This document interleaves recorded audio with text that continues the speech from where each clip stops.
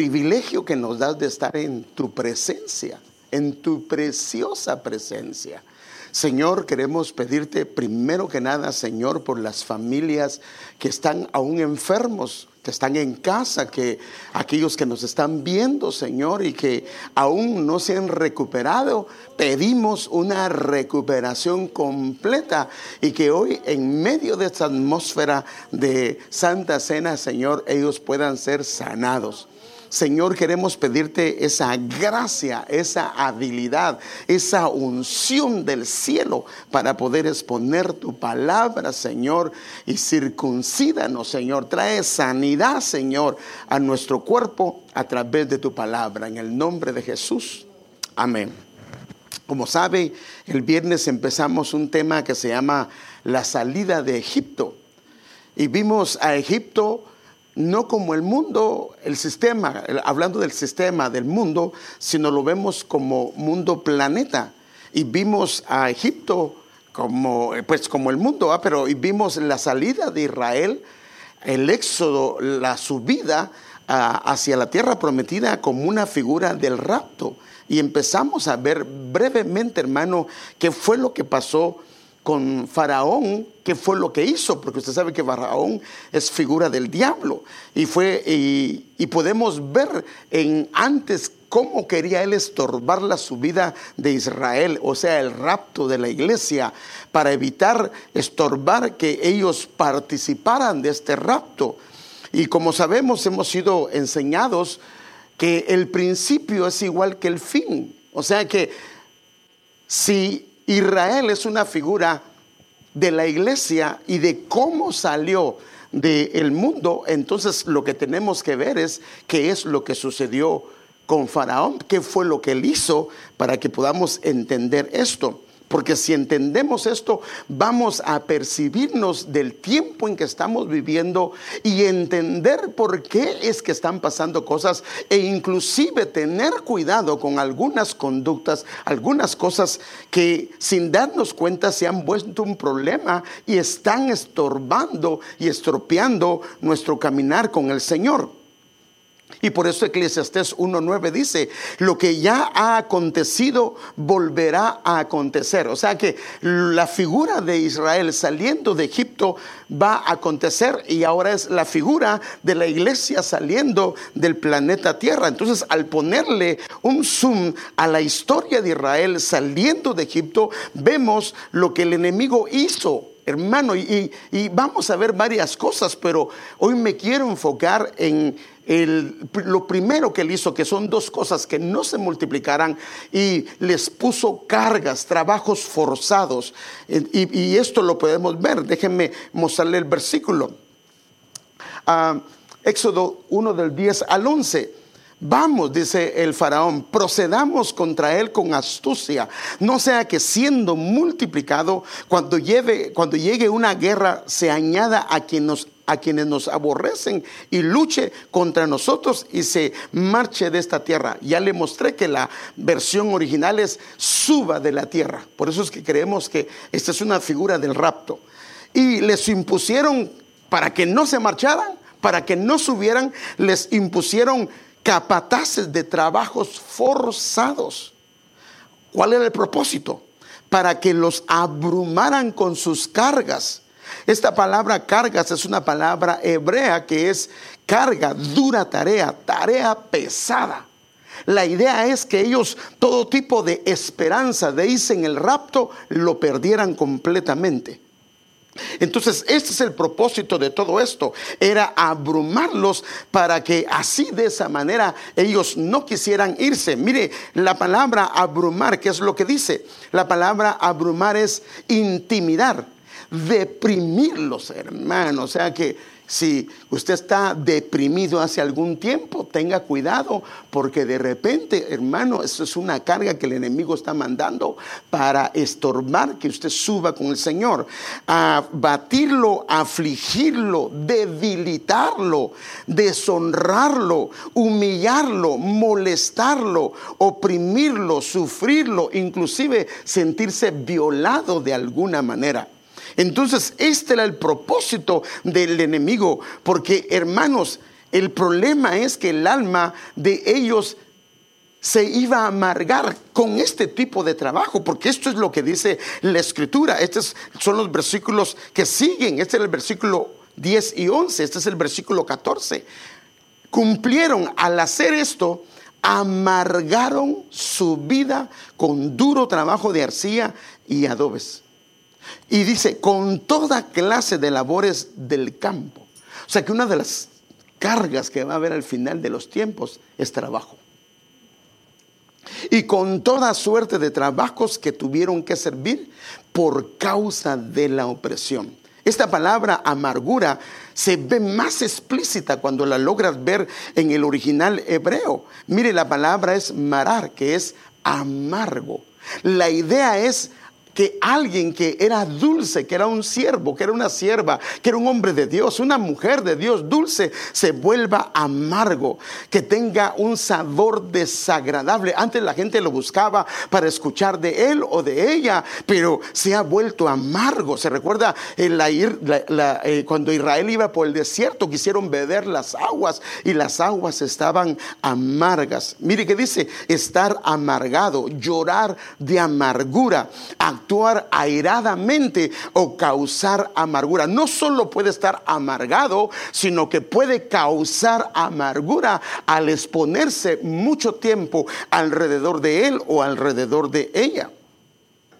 Por eso el tema que yo quisiera tratar esta mañana, hermano, y consciente que estamos celebrando nuestra Santa Cena, porque recuérdese que la Santa Cena hace alusión a la Pascua, y la Pascua lo que hacía era que anunciaba, hermano amado, la salida, la subida de Egipto, porque usted sabe que una noche antes de que ellos se fueran, fue lo que sucedió con la Pascua. Entonces, lo que para nosotros sería la salida del mundo, hermano, en el contexto, en el entorno de una Pascua, es lo que nosotros sería la Santa Cena. Por eso el tema que yo quisiera tratar es el siguiente: Jesús llevó, o sea, cargó nuestras cargas sobre él. Porque si no permitimos que el Señor tome nuestras cargas, ellos les va a ser difícil salir. No van a querer salir. Entonces es importante, hermano, esto. Mire, el Señor sabe cómo opera el enemigo. Por eso es que Él dejó su palabra, para que nosotros sepamos cómo y de qué manera podemos solucionar este problema. El asunto está en que debemos de aprender a escuchar y a obedecer al Señor. Porque si nosotros tenemos obediencia y lo hacemos no a nuestra manera, sino a la manera que Dios quiere hacerlo, entonces las cargas van a ser quitadas. Por eso es que necesitamos ir a la Escritura, necesitamos ir a la voz del Señor. Y antes de ver, como dice el Señor, qué es lo que debemos de hacer, me gustaría ver las diferentes cargas que podemos nosotros ver en las Escrituras. No le puse los versículos, pero si usted es estudioso, usted los puede buscar. Porque tal vez estamos cargados en alguna, pero tal vez en otras no. Pero tal vez otros hermanos en esta no están cargados, pero en esta sí están cargados. Por eso tenemos que ver las diferentes cargas que la Biblia habla. Y acuérdese que nosotros somos un tabernáculo. O sea que así como el tabernáculo tenía un atrio, que es figura del cuerpo, tenía un lugar santo, que es figura del alma, y tenía un lugar santísimo, que es figura del espíritu. También, hermanos, las cargas se dan en diferentes áreas de esas, y por eso es que necesitamos tratarlas para poder discernirlas, dónde están y qué debemos de solucionar y cómo debemos de solucionarlas. Entonces déjenme verlo rápidamente. Entonces nuestro ser tiene un atrio, tiene un cuerpo.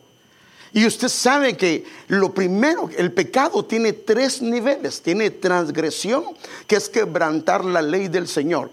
Y tiene lo que le llamamos pecado, que es el que se reside en el alma.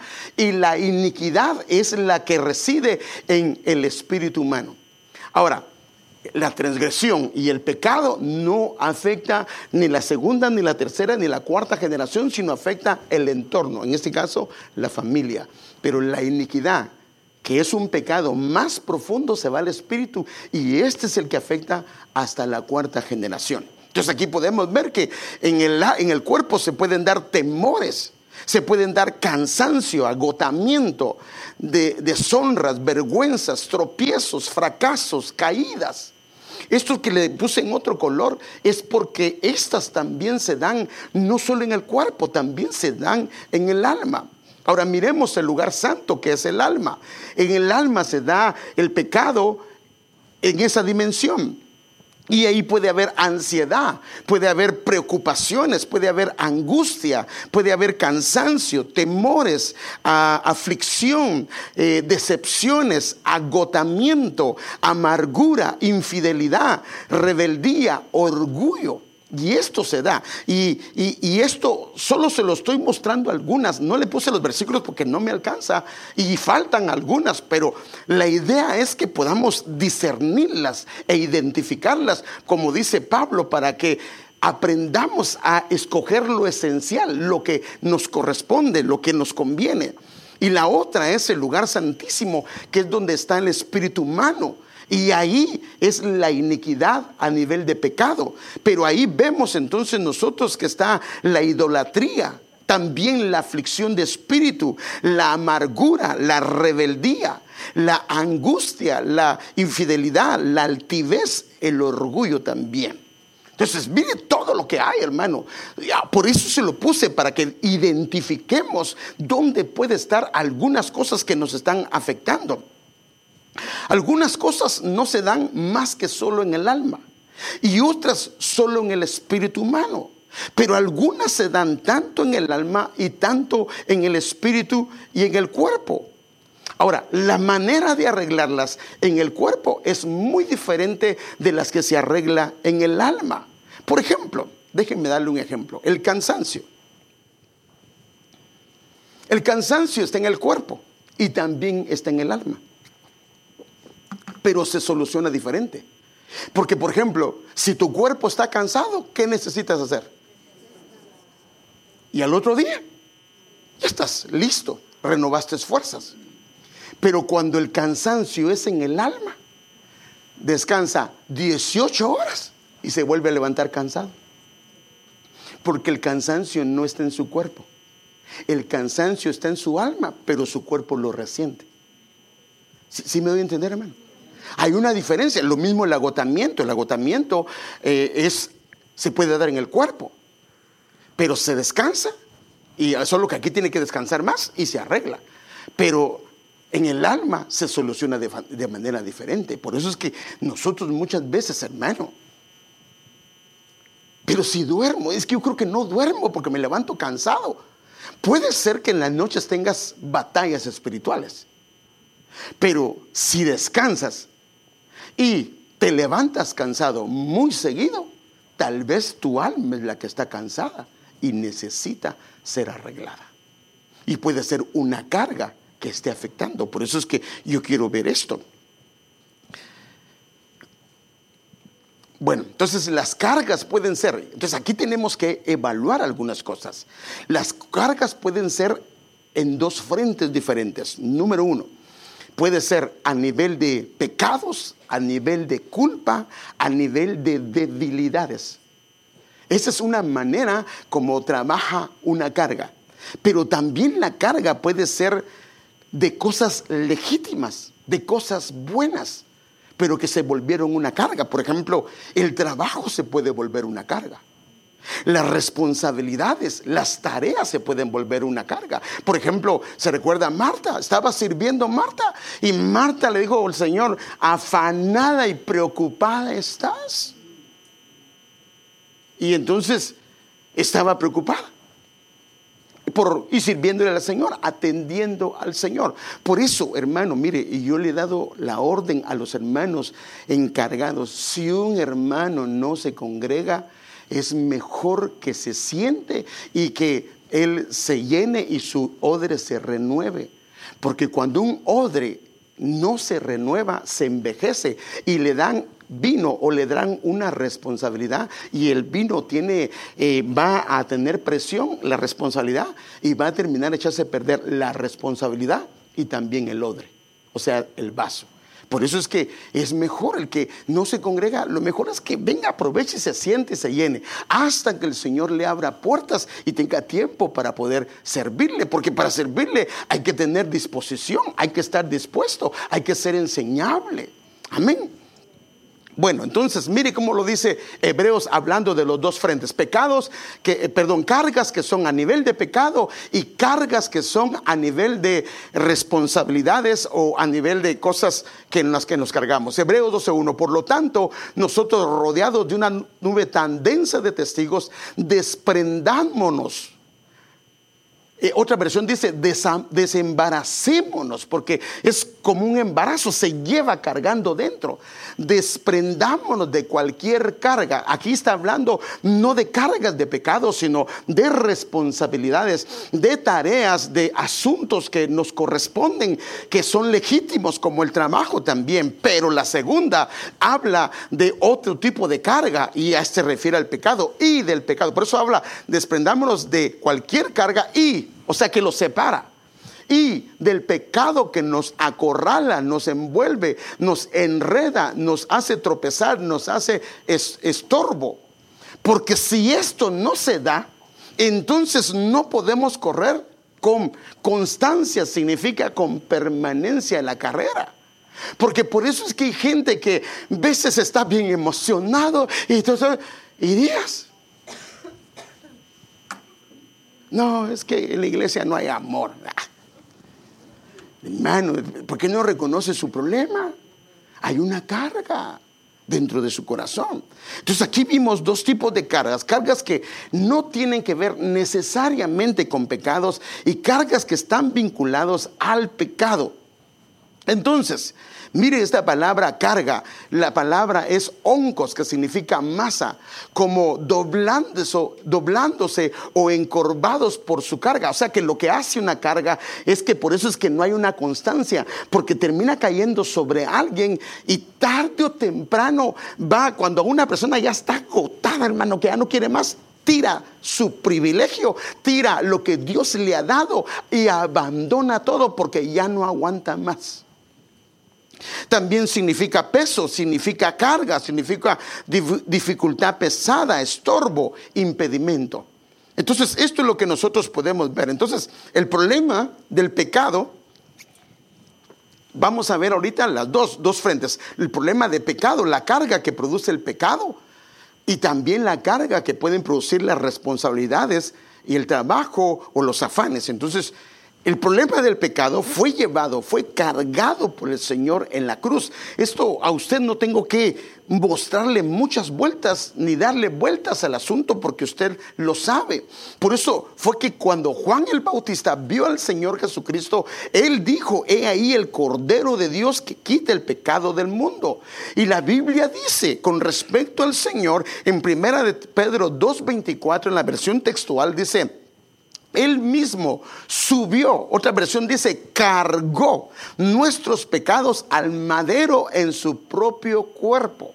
Por eso es que cuando nosotros hemos pecado, lo que tenemos que hacer es confesar nuestro pecado, y en ese momento el Señor agarra el pecado y lo pone en la cruz. No deberíamos de llevar con esto.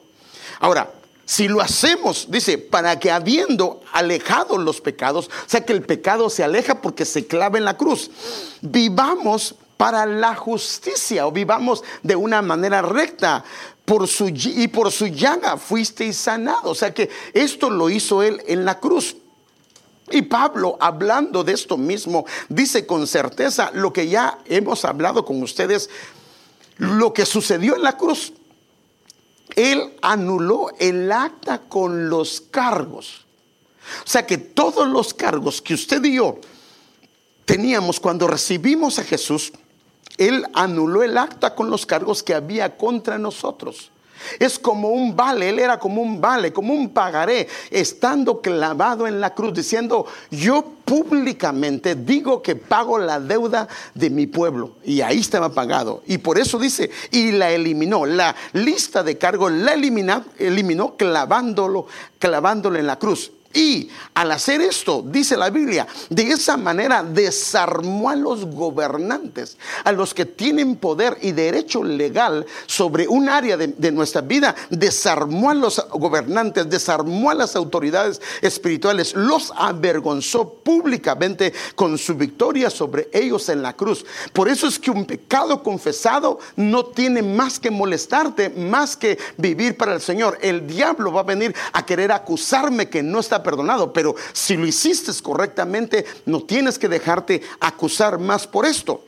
Ahora, las debilidades, las flaquezas y enfermedades también fueron llevadas o cargadas por el Señor en la cruz. Perdón que vi dos frentes, pero realmente son tres frentes. Uno son los pecados, otros son las debilidades y otros son las cargas de responsabilidades. Pero las debilidades y enfermedades también fueron llevados. Así lo dice Mateo 8, 18 al 17 en la versión Jerusalén. Al atardecer le trajeron muchos endemoniados. Él expulsó a los espíritus con una palabra y curó a todos los enfermos. Ahora mire el 17, viene el apóstol Mateo e interpreta qué fue lo que estaba pasando, haciendo alusión al libro de Isaías. Dice: él cargó nuestras debilidades. O sea, no solo cargó los pecados, sino también cargó nuestras debilidades y cargó con nuestras dolencias, o sea, con nuestras enfermedades. Entonces, hermano,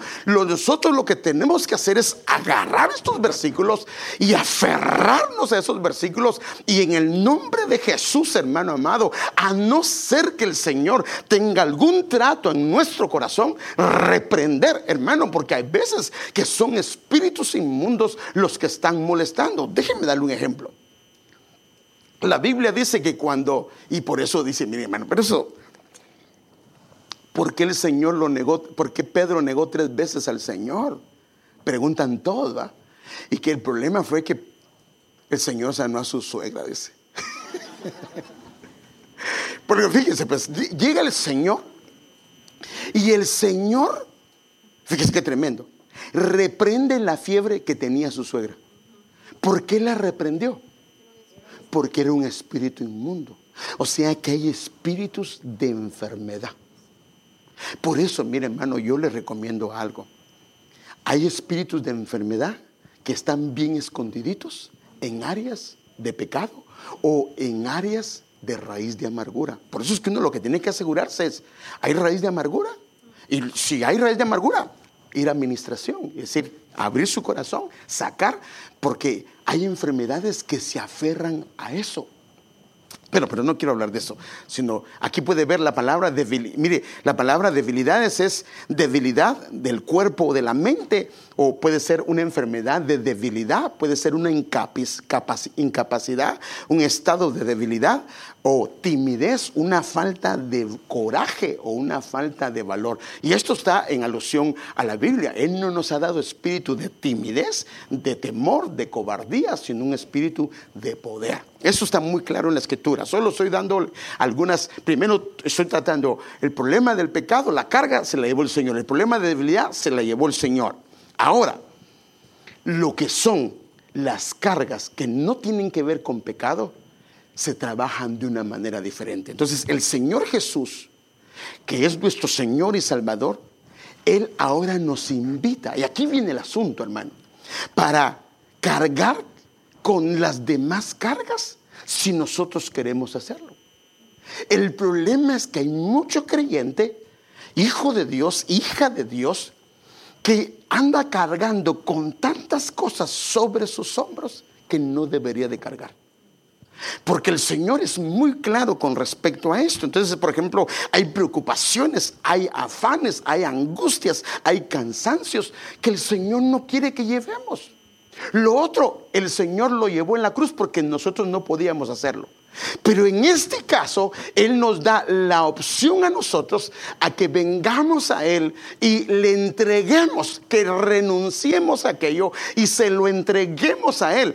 Porque, hermanos, hay veces que nosotros estamos quejándonos, pero no queremos salir de ese problema. Le voy a poner un ejemplo. Llega el Señor a un hombre que llevaba 38 años enfermos y le pregunta el Señor: ¿quieres ser sano? Y él no dijo sí, sino comenzó: sí, pero cuando el agua se mueve, otro se va. Pero él nunca dijo que quería ser sano. Muchas veces no le decimos al Señor lo que queremos, sino comenzamos a quejarnos con el Señor o a quejarnos con medio mundo, cuando deberíamos ser muy explícitos y decirle: sí, Señor. Entonces aquí es donde entra tu fe, entra tu obediencia a Él. Por ejemplo, hermano, y hoy lo vamos a hacer. Por ejemplo, si usted viene con un problema que no puede solucionar y ya se volvió una carga, viene, lo deja aquí delante del Señor. Ahora, ¿cuál es su fe? Dejárselo a Él, y usted se va y se regresa y el Señor se va a encargar. Pero ¿qué pasa si sale de acá? Ni bien sale en esa puerta, le está llamando a su marido: vos, ¿qué vamos a hacer con ese problema? Y acaba de orar, hermano. Usted no creyó, entonces se le vuelve a cargar otra vez. No, la confianza en el Señor es: se va de aquí confiando en que Él se va a encargar.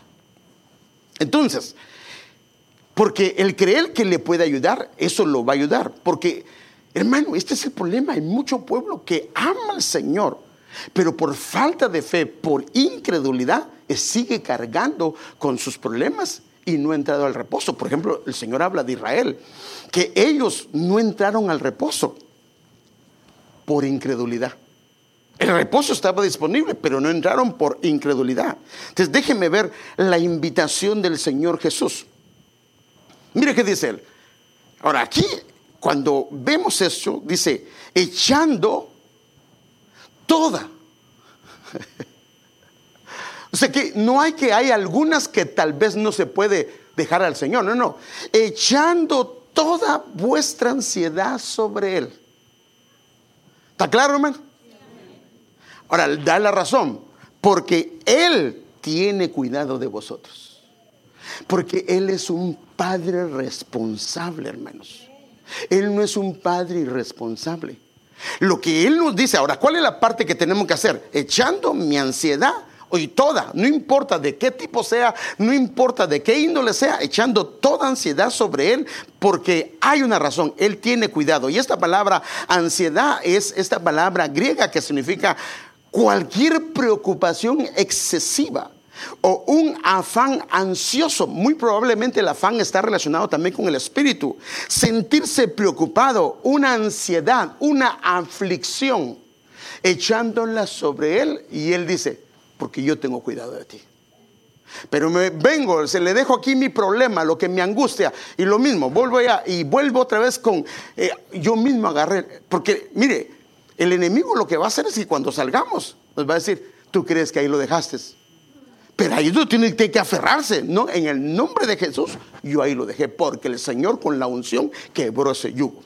Entonces, fíjese, esto es el consejo del Señor. El problema es si lo hacemos como Él dice, porque la mayoría se lo dejamos al Señor, ¿sí o no? Pero lo volvemos a llevar. Entonces el problema es que se lo dejemos a Él. Y el enemigo sabe que es aquí donde nosotros tenemos problema. Y es donde se puede aprovechar. Porque mire pues, si no le dejamos toda ansiedad sobre Él, mire lo que dice el versículo que sigue. Otra vez el versículo 7. Echando toda vuestra ansiedad sobre Él, porque Él tiene cuidado de vosotros. Ahora, si no lo hacemos, mire lo que dice el versículo 8. Sed sobrios. Velad, vuestro acusador, el diablo anda como león rugiente buscando a quien devorar. Él sabe cuando oramos y nos llevamos otra vez el asunto. Y entonces ahí comienza a andar alrededor acusando, diciendo, rugiendo y tratar de desanimarnos. Por eso es que la parte primera es, porque mire, cuando usted lo cree, lo que hace es que lo honra. Ejemplo, déjeme darle un ejemplo. Usted debe $100 y también debe su casa, que es de $2,000. Para Dios es lo mismo pagar 100 o 2,000, hermanos. Pero ¿por qué nos es más fácil decirle que resuelva el problema de 100 y no de 2,000? Porque el problema lo vemos mayor. Entonces estamos viéndolo muy pequeño a Él. Hermano, no hay nada que Él no pueda resolver. No hay nada. Lo que tenemos que hacer es, porque cuando nosotros le decimos te vas a encargar y lo dejamos, lo estamos honrando. Porque estamos creyendo que Él es poderoso en todo sentido, en todo aspecto y en todas dimensiones. Amén.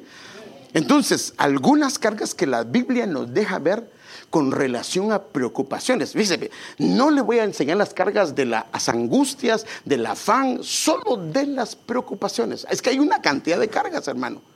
Y no me da tiempo, por eso es que no lo pude poner. Entonces me voy a enfocar solo en las preocupaciones para que vea cuánto hay. Entonces cuando hablamos de angustia, cuando hablamos de culpa, hay una cantidad de cargas. Y es lo que nosotros tenemos que aprender. Hermanos, el Señor dijo, yo soy la verdad, yo soy el camino, yo soy la verdad y yo soy la vida. La idea de Dios es que tengas una vida abundante.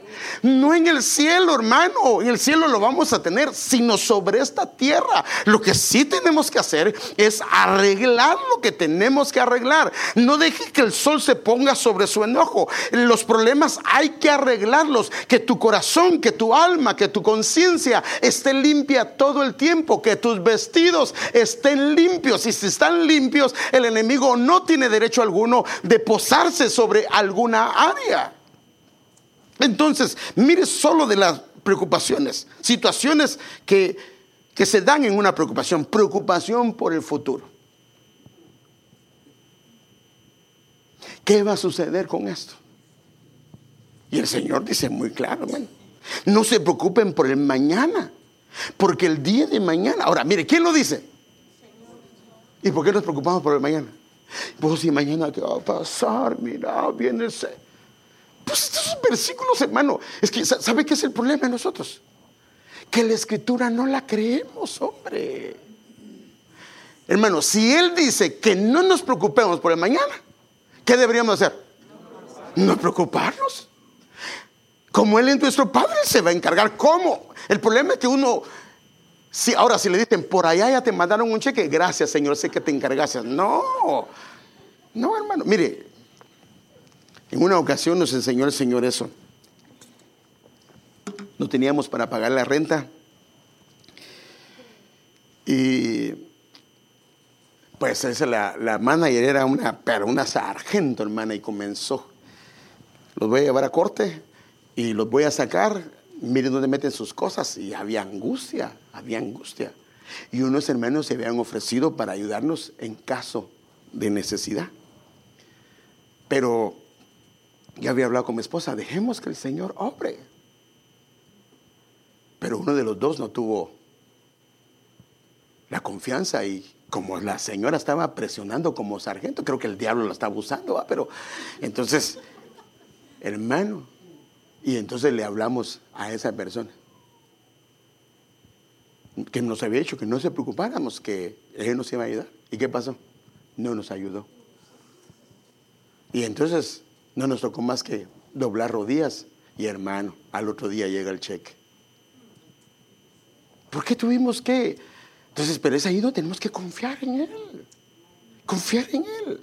Entonces, dice, hay un canto que dice que no temas del mañana. Yo sé. ¿Cómo se dice ese canto? Porque yo sé que Él conoce mi futuro. A ver si lo cantamos al final. Porque yo sé. Creo que no lo cantamos nosotros, ¿va? No, ese es de otra iglesia. No, pero ese es un canto cristiano, por favor. Es que de otra iglesia donde yo iba antes. No, pero... Bueno, vaya que no comencé a cantarle una canción, porque si no, capaz que usted se me desarma aquí, ¿va? Le pone una carga a su corazón. No. ¿Sí lo hemos cantado o no? Va, entonces sí, ya me sentía mal. Como la cara que me haces. Ya me estaba cargando por gusto. Entonces, preocupaciones por el futuro, preocupaciones por los quehaceres. Hermana, ¿por qué se preocupa? Es que no sé por dónde empezar, nadie me ayuda. Hermano, está todo el mundo, la paz la quita.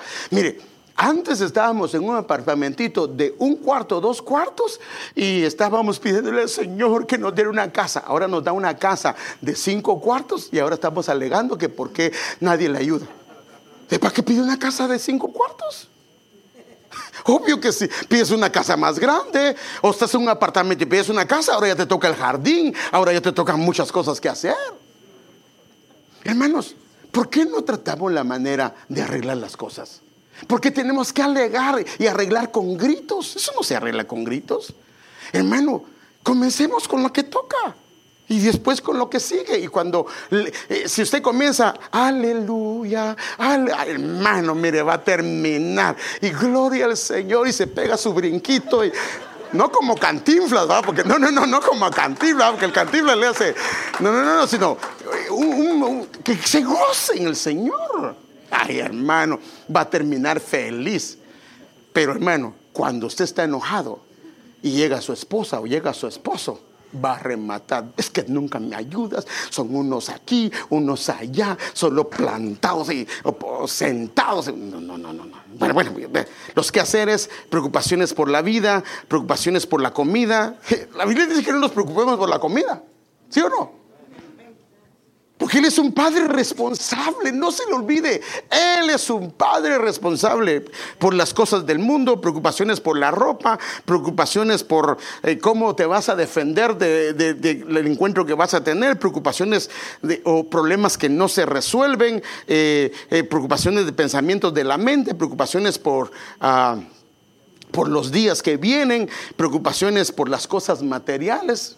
Aquí dice que por eso se puede preocupar uno, y Dios no quiere que te preocupes por eso, porque es muy claro con respecto a esto. Ahora, cosas, fíjese pues, y aquí es donde tenemos que tener cuidado, porque hay cargas con las que podemos continuar, pero hay cargas que sí nos pueden aplastar y nos pueden dejar completamente anulados. La Biblia habla de algunas cargas que son muy pesadas. Mire qué dice: venid a mí todos los que estáis cansados, exhaustos de tanto trabajar. O sea que el tanto trabajar te puede traer una carga muy pesada. Mire que dice, y cargados, y otra versión dice, sobrecargados. O sea que el trabajo en exceso, hermanos, sin entender que hay un Dios que nos cuida y que Él trabaja por nosotros, hermano, puede terminar haciendo que alguien se sienta abrumado. O sea que, hermano, ¿por qué tienes que trabajar los días que te toca que ir a la iglesia? ¿Acaso, mire, hermano, hay unos versículos en la Biblia que son tremendos? La Biblia dice, fíjese qué tremendo, que cuando Israel venía de diferentes ciudades a ofrecer al Señor su sacrificio, Él les decía, no se preocupen por sus cosechas, no se preocupen por sus cosas, que yo me voy a encargar que nadie desee las cosas de ustedes. Hermano, aunque usted le ponga 5 candados a la puerta, si el Señor no vela, se le meten, hermano, se le meten. Entonces, otra, el trabajo, si no tenemos cuidado, se vuelve una carga muy pesada si no ordenamos nuestra vida. La culpa puede ser si no la arreglamos. Por eso es que la culpa, como se arregla, es con la confesión. Vamos y buscamos al Señor y confesamos. Mi culpa me abruma. Es una carga demasiado pesada para soportar. Esas cargas, hay como 4 o 5 cargas que son demasiado pesadas.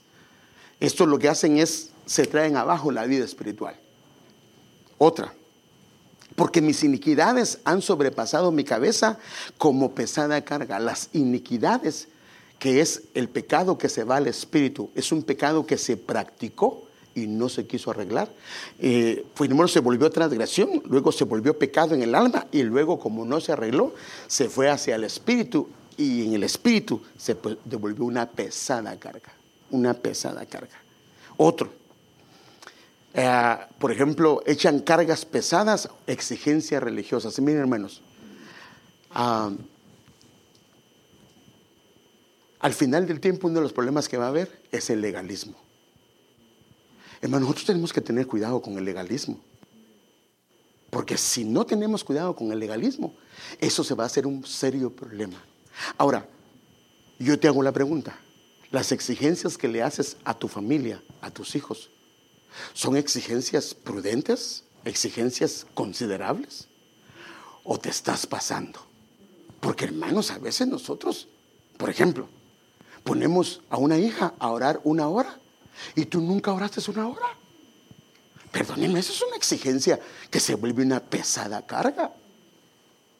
O pones a leer a alguien la Biblia, lo pones a leer: esta noche, como usted pecó, me lee todo el Salmo 119.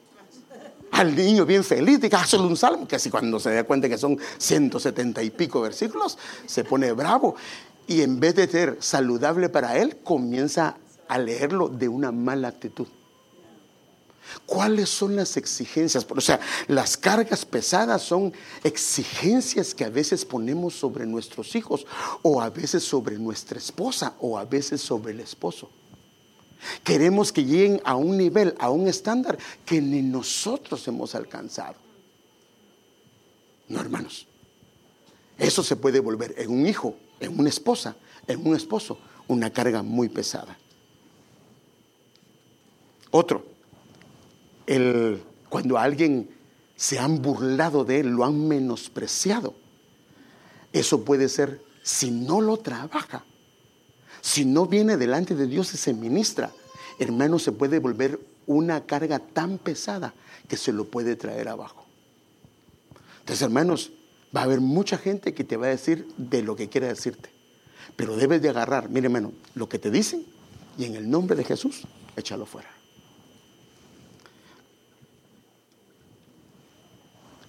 También las responsabilidades. Solo no puedo soportar todo este pueblo. La carga es demasiado pesada.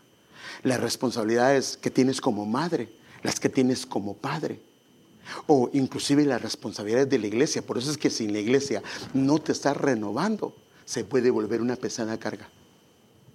Que vienes y haces ya las cosas por inercia, porque ni modo, te toca que hacerlo. No. Estas cargas son letales para la vida espiritual. Entonces, ahora yo quiero llevarlo al consejo del Señor. Por eso el consejo del Señor, para los que tengan carga, acuérdense, las de pecado, en la cruz. Las debilidades y enfermedades, en la cruz. Las otras, Él nos invita, Él no nos va a forzar. Así como puede Él entrar en tu corazón si Él quiere. ¿Y por qué no lo hace? ¿Por qué toca? ¿Por qué te pregunta? Porque Él te pregunta: yo estoy a la puerta de tu corazón y llamo. Pero para las cargas también te pregunta. Entonces, fíjese, aquí es donde nosotros tenemos que ver esto. Mire lo que dice el Señor. Mire lo que dice Mateo 6, 31 al 33. Mire el consejo que dan. Por tanto, no se preocupen. Él dice: no se preocupen diciendo ¿qué comeremos? ¿O qué beberemos? Ahora lo dice Él, hermano, no el hombre. ¿O con qué nos vestiremos? Aquí van 3 cosas: la comida, el vestido y la bebida. Porque los gentiles buscan ansiosamente todas estas cosas, que el Padre Celestial sabe que ustedes necesitan todas estas cosas. Entonces, el consejo de Él es: busquen primero su reino y su justicia, y todas, vestido, comida, bebida, estas cosas les serán añadidas. Entonces, lo que tenemos que hacer es buscar al Señor, y el Señor se encargará de esas cosas. Y ahora, ¿cómo lo va a hacer? No te preocupes, porque Él tiene sus maneras de hacerlo. Entonces, este es un consejo que el Señor nos da. Mire otro. Esto lo dice el Salmo 55, 22. Mire la orden: entrégale tus cargas al Señor. ¿Qué es lo que nos está diciendo? Entrégale tus cargas al Señor. Ahora, si le entregamos las cargas, Él lo que dice es: Él cuidará de ti. O sea, el principio es entregarle las cargas, y la promesa es que Él me va a cuidar a mí, y no permitirá que los justos tropiecen y caigan, porque las cargas, si están en mí, pueden hacerme tropezar. Entonces él dice, entrégale tus cargas y él cuidará de ti. Y esta invitación es muy conocida también por ustedes. Luego dijo Jesús, vengan a mí todos los que están cansados, fatigados, agotados, angustiados. Vengan a mí, no al pastor. No, hermano, nosotros cuando tenemos problemas, al primero que acudimos es al amigo y a la amiga. No, tenemos que acudir al Señor. Dígase, vengan a mí todos los que están cansados, todos. Y dice todos, no importa cómo esté cansado. Fatigado, agotado y cansado. Y dice, y llevan cargas pesadas, sobrecargados, agobiados, cargados. ¿Y cuál es la promesa? Y yo le daré descanso. Y entonces, ¿por qué es que venimos a la iglesia y nos regresamos otra vez cargados? Porque tal vez se las entregamos, pero nos las volvimos a meter al hombro porque no creímos. Pero yo hoy quiero que hagamos eso, hermano, que literalmente se las entreguemos al Señor y salgamos de esa puerta y no permitamos que un pensamiento venga sobre nuestras vidas, porque estamos confiando en Él. Ahora, miren lo que sigue diciendo el versículo. ¿Cuál es la manera que lo dice? Tráigame las cargas, yo me encargaré, les daré descanso. Y ahora él lo que dice es, pónganse mi yugo. Ahora, ¿a qué hace referencia esto? Antes los bueyes araban la tierra y se ponía un buey viejo y un buey joven. El buey joven no conocía, no sabía, y el buey viejo sí sabía cómo hacer el trabajo. Entonces la idea era que el buey viejo, él iba a cargar casi todo, y el buey joven casi solo iba a ser guiado. Si él se quiere ir por su lado, se va a hacer daño a sí mismo. Entonces la idea es que el descanso no es que no tengamos responsabilidades, sino el descanso es que tengamos, sí, las cargas, pero que él dice, pónganse mi yugo. Y ahorita vamos a ver cuáles son las cargas de él. Pónganse mi yugo, déjenme enseñarles, porque yo soy humilde y tierno de corazón, y encontrarán descanso para el alma. Pues mi yugo es fácil de llevar y la carga que les doy es liviana. O sea que la solución no es que no tenga responsabilidades o cargas, sino que tomemos las cargas en el Señor. Que todo lo hagamos en el Señor. Por eso dice que el que ha entrado a su reposo ha descansado de sus obras, porque entonces ahora las obras que él hace están en el Señor. Por ejemplo, si tú le pides al Señor una casa y una casa te la da, ¿por qué te vas a preocupar para pagarla? Si Él te la dio, ¿quién se va a encargar de pagarla?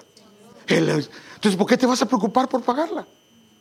Sí, voy a entender, hermano. Si Dios te dio un trabajo y Él te lo dio, como entraste en su reposo, no te preocupes si te van a despedir. Hermano, claro, si comienza a faltar y comienza a hacer barbaridades, pues esa ya es su responsabilidad. Pero si está haciendo lo que le corresponde, no se preocupe, que Dios lo puso ahí y nadie lo va a quitar. Entonces lo que Él quiere es que entremos en su reposo. Entonces al entrar en su reposo, las obras de Dios, descansamos de las obras nuestras y trabajamos en las obras de Dios. Y como trabajamos para Él, Él se encarga. Entonces déjenme darle un ejemplo. Las cargas que son del Señor, que Él quiere que sí llevemos. Y al vivirlas o al llevarlas, viviremos en descanso y en reposo. Una de ellas es su yugo. Su yugo es la humildad de venir delante de Él y decir, Señor, ayúdame, socórreme, Señor, eres mi Padre, eres mi Señor, y yo vengo hoy y lo dejo delante de ti, mi confianza en ti. Pero ahora veamos cuáles quiere Dios que sean una carga que te va a dar descanso. Número 1, Primera Crónicas 15:15. Y los hijos de los levitas llevarán el arca de Dios sobre sus hombros. La responsabilidad o la carga que nos dice que llevemos es su presencia. Esa es la que Él nos dice, esa que sea una carga. Porque ese es un peso de gloria, que lo que va a hacer es que donde tú andes te va a abrir camino, donde tú estés te va a prosperar, donde tú estés te va a bendecir y va a bendecir a los que estén en el lugar. Y a los que estén en el lugar van a ver en ti esperanza, se van a dar cuenta que eres un siervo, que una sierva de Dios. Pero si te ven alegando, si te ven, hermano, mejor ni diga que es cristiano. Porque qué mal testimonio damos, hermano, cuando, imagínense, poniendo cantos bonitos y maltratando a medio mundo. Eso no se ve bien, hermano. Más bien es una deshonra para el Señor. No, la carga que debemos de llevar es llevar la presencia, como los israelitas, hermano, que llevaban sobre sus hombros la presencia del Señor. Y la presencia del Señor, viene un río caudaloso. Ellos solo ponían sus pies en la orilla y ese río se paraba y se retrocedía, hermano. O sea, llega alguien con la presencia del Señor y hay un gran problema, lo para, hermano. Lo para, lo cancela en el nombre de Jesús. Pero imagínese usted y yo comenzando a echarle la culpa. Sí, que el pastor, hermano, ¿qué culpa tengo yo que su mujer le pegue? Eso para reclamarle al papá de ella o de él. Amén. Es de que no me eche la culpa a mí, yo oro por usted, pero por favor, a veces nos hacen responsables de cosas que no tenemos nada que ver. Sí, porque el pastor no nos ayuda y anduvo el fin de semana haciéndole así a la maquinita, hermano, y se quedó sin billete. ¿Qué culpa tengo yo? Es que yo confiaba que el Señor me iba a bendecir a través de las máquinas. Pues no, pues. Usted no va ahí, ¿verdad? Bueno. Es que, hermano pastor, a mí me mandó el Señor a evangelizar esos lugares. Bueno, está bien. Como, mire, es que a veces de veras que la gente se manda. Mire, hay gente que dice, es que fíjese, pastor, que a mí se me hizo rema un pasaje de la Biblia. ¿Y cuál fue, mijo? Aquel que dice Pablo a Timoteo, ya no bebas agua porque te hace mal, bebe vino para tus enfermedades. Y yo siento que me duele el estómago. Este es mañoso, ¿ah? Usted quiere otra cosa. Bueno. Mire, y pondrás aquellas piedras sobre las sombreras del éfod como piedras para recordar a los hijos de Israel. Aarón cargará sus nombres delante del Señor sobre sus dos sombreras. Lo que Dios quiere es que lleves a tus hijos, a tu familia, delante de Él. Eso quiere el Señor, que lleves, porque lo que hacía el sacerdote es llevar a los hijos de Israel a su presencia. Cada vez que entraba, los llevaba en sus hombros, en dos piedras. Que lleves a tus hijos a la presencia. Esa sí es una carga que el Señor quiere, y te va a dar sanidad y te va a dar restauración. Pero a los levitas, pero a los hijos de Coat les dio, porque llevaban sobre sí en los hombros el servicio del santuario. Qué hermoso cuando alguien comienza a llevar una carga por el servicio en la casa del Señor. El servicio en la casa del Señor como una carga te va a dar reposo, te va a dar sanidad. Muchas veces uno ha venido bien cansado a hacer el servicio que le corresponde. ¿Y sabe cómo se va? Bien descansadito. ¿Por qué? Porque el Señor dice que cuando tomas esa carga, el Señor se va a encargar de darte reposo. Entonces son cargas que sí el Señor quiere, pero las otras nos van a hacer mucho daño. Y termino ya, hermanos, con esto. Otro, ayúdense a llevar los unos a los otros las cargas de otros.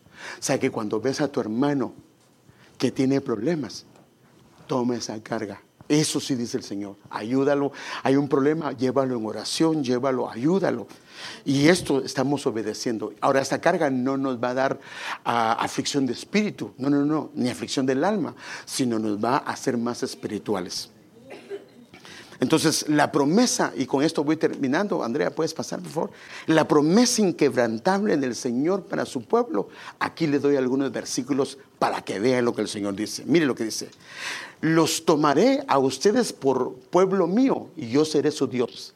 Sabrán que yo soy el Señor su Dios, que los sacó de debajo de las cargas de los egipcios. El Señor lo que hizo con Israel es sacarlos de las cargas de los egipcios. El mundo está cargado con esto. Pero ¿por qué usted? ¿Por qué yo? Si nosotros tenemos un Padre, tenemos un Dios, tenemos un Señor. Dice, Por lo que los saqué de debajo de las cargas de los egipcios y los traeré a la tierra que juré dar a Abraham, a Isaac y a Jacob, a la tierra que fluye leche y miel. Acuérdense que la Biblia dice en 1 Juan 3:8 que el Hijo de Dios fue enviado precisamente para esto, para destruir las obras del diablo. Déjenme mostrar otro versículo. Pues tú quebrantarás. Hay un yugo que es el yugo del Señor, pero hay un yugo del enemigo. Pues tú quebrantarás el yugo de su esclavitud y levantarás la pesada carga de sus hombros. O sea que cuando usted viene y se lo entrega, el mismo Señor está agarrando esa carga. Fíjese qué tremendo. Y se la lleva. Pero usted todavía la tiene amarrada. No, dámela, Señor. Y se va, está bien, dice, hasta que tengas la fe de que aquí yo te lo puedo ayudar. Entonces dice, y levantarás la pesada carga de sus hombros y romperás la vara del opresor, tal como lo hiciste cuando destruiste el ejército de Madián. Mira otro versículo rápidamente. Sucederá en aquel tiempo que su carga será quitada de su hombro. O sea que hay promesa de Dios de quitarnos la carga y su yugo de su cuello. Ahora mire cómo dice que lo va a hacer. El yugo será destruido a causa de la unción. Si permitimos que hoy, a través del Señor, se rompe ese yugo, no importa cuán fuerte, cuán poderoso, cuántos años, cuán grande sea, el Señor lo puede romper. Porque el problema de los yugos es que hacen esto. Una persona que tiene yugos, su mirada solo está al suelo, solo viendo los pies de barro, solo viendo los errores de los demás. Se va de iglesia en iglesia porque en todos lugares solo encuentra errores, porque tiene un yugo que lo hace solamente ver hacia el suelo. El Señor quiere romper eso hoy. Termino con este otro. Mire la promesa del Señor, hermano. Hermano, hay promesa. Es que nosotros tenemos promesa, hermano. Escuchadme, oh casa de Jacob, remanente todo de la casa de Israel, que desde el nacimiento sois cargados por mí. Desde que naciste del vientre de tu madre, Él ha venido cargándote, llevados desde la matriz hasta vuestra vejez, hasta que ustedes envejezcan. Yo seré el mismo. En otras palabras, yo te seguiré llevando. Y hasta la ancianidad cargaré con vosotros. En otras palabras, lo que Él dice es que la etapa de niño, la etapa de joven, la etapa de adolescente, la etapa de adulto, la etapa de anciano, Él se compromete contigo a cargar. Imagínese, a cargarte. Yo lo he hecho y os seguiré llevando, os seguiré cargando. Yo cargaré con vosotros y yo os salvaré. Esa es la promesa del Señor. Hay esta versión que es la NBI y dice: escuchadme, familia de Jacob, todo el resto de la familia de Israel, a quienes he cargado desde el vientre y he llevado desde la cuna. Aún en la vejez, cuando ya peinen canas, yo seré el mismo, yo los sostendré. Yo los hice y cuidaré de ustedes, los sostendré y yo los libraré. Hermanos, nosotros tenemos un verdadero Padre. Entonces, los pecados en la cruz, las debilidades en la cruz y todo lo demás que se llame preocupación, afán y angustia, ya sea en el espíritu, ya sea en el alma, ya sea en el cuerpo, la invitación de Él es: vengan, toma mi yugo, déjamelo a mí y yo me voy a encargar. Pero ahí es donde entra tu fe.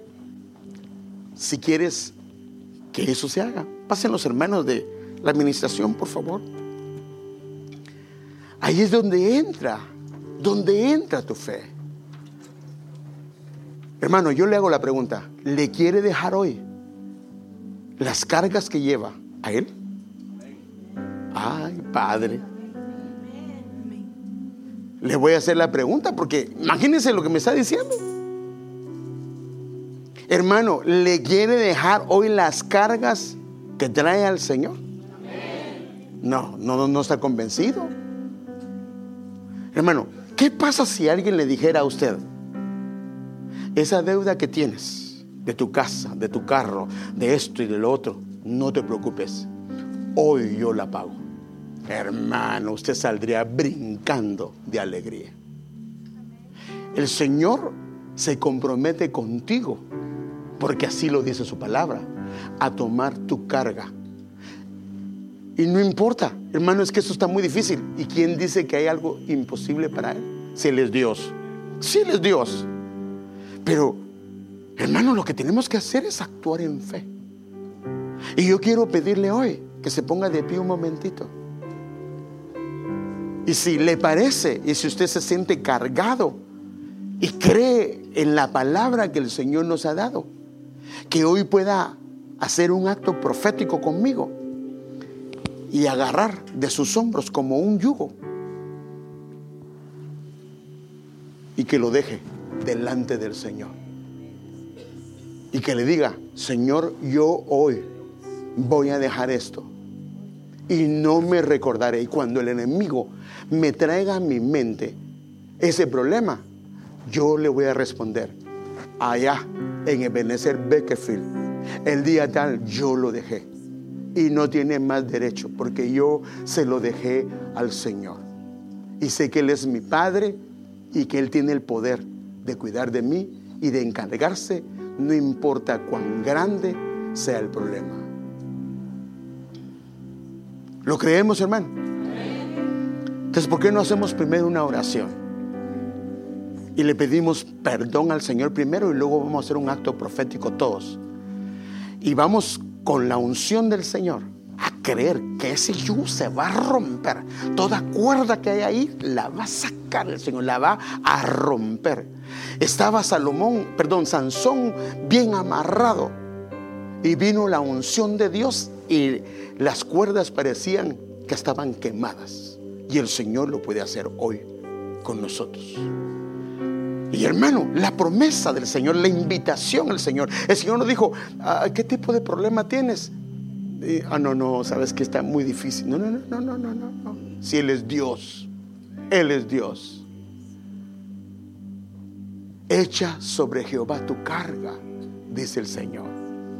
Entonces vamos a primero pedirle perdón por nuestros pecados, perdón por cualquier cosa que hayamos ofendido al Señor, y prepararnos, porque acuérdese, la cena del Señor es una alusión a la Pascua. Y el Señor, el yugo de Faraón, ahí lo rompió. Y al otro día lo sacó corriendo. Y salieron con riquezas, salieron prosperados. Así dice la Biblia, hermano.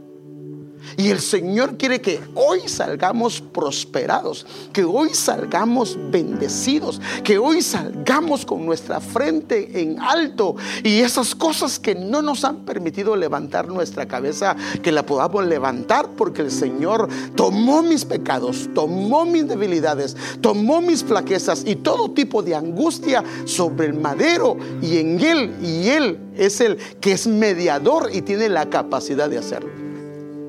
Pidamos perdón primero al Señor. Y ahí donde estás, pídele perdón. Y tú que nos estás viendo también por las redes, pídele perdón al Señor. Y hoy vamos a pedirle perdón y vamos a participar. Y tú también ahí en tu casa puedes participar. Padre, hoy venimos delante de tu presencia. Te pedimos perdón por nuestros pecados. Reconocemos, Señor, los pecados que hemos hecho, que hemos cometido y que han sido nuestra responsabilidad. Pero hoy nos traemos delante de tu presencia y te pedimos perdón, Señor. Señor, nos acudimos, Señor, nos apropiamos, Señor, de lo que dice tu palabra. Si alguno ha pecado, abogado tiene para con el Padre, a Jesucristo, el Hijo de Dios, y que la sangre de Jesús nos limpie de todo pecado. Hoy pedimos que nos limpies, nos limpies con tu sangre preciosa, Señor. Nos limpies con tu sangre preciosa, Señor.